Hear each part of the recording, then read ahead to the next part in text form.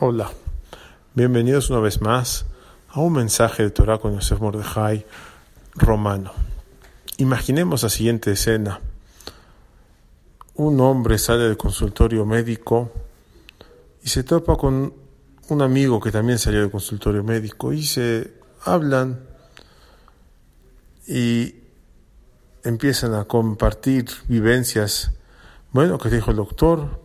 Me dijo que tome esta medicina, que tome estas gotas, que me ponga esta pomada. El otro dice, ¿eso? Oye, me encantó.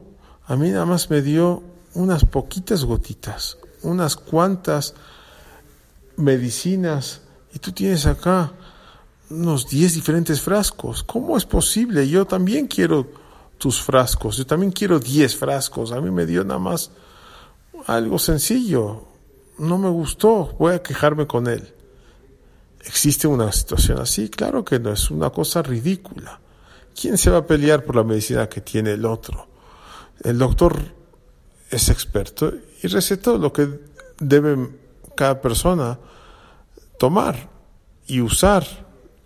Si es unas gotas, si es una pomada, nadie va a pelearse por la medicina, nadie va a sentir envidia por la medicina del otro. Lo mismo es cierto con respecto al Eterno. A cada quien le da una herramienta diferente. Uno ve que su vecino a lo mejor tiene $100,000 más que uno mismo y dice, ay, pero yo quiero esos $100,000. Yo quiero esa casa. Yo quiero ese coche. Pero es una tontería.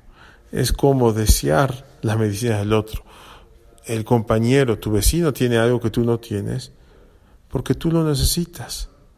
Él sí lo necesita para su misión en la vida, que no sabemos cuál es. Pero si no te la dio el Eterno, es que no la necesitas.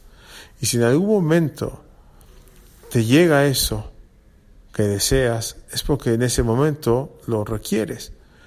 Por lo tanto, hay que saber, cuando una persona pide algo, debe decir si es bueno para mí. Por ejemplo, Dios mío, ayúdame por favor a cerrar el siguiente trato. Es un trato comercial donde puede ganarse muchos miles de dólares. Pero ¿cómo debe concluir si es lo bueno para mí? Hashem, ayúdame a cerrar tal trato si es lo bueno para mí. No siempre lo que pensamos que es bueno lo es. A veces nuestro vecino tiene más medicina porque realmente es lo que necesita. Entonces, antes de quejarnos de la conducta del Todopoderoso, pensemos por qué unos tienen algo y otros no lo tienen. Buen día a todos.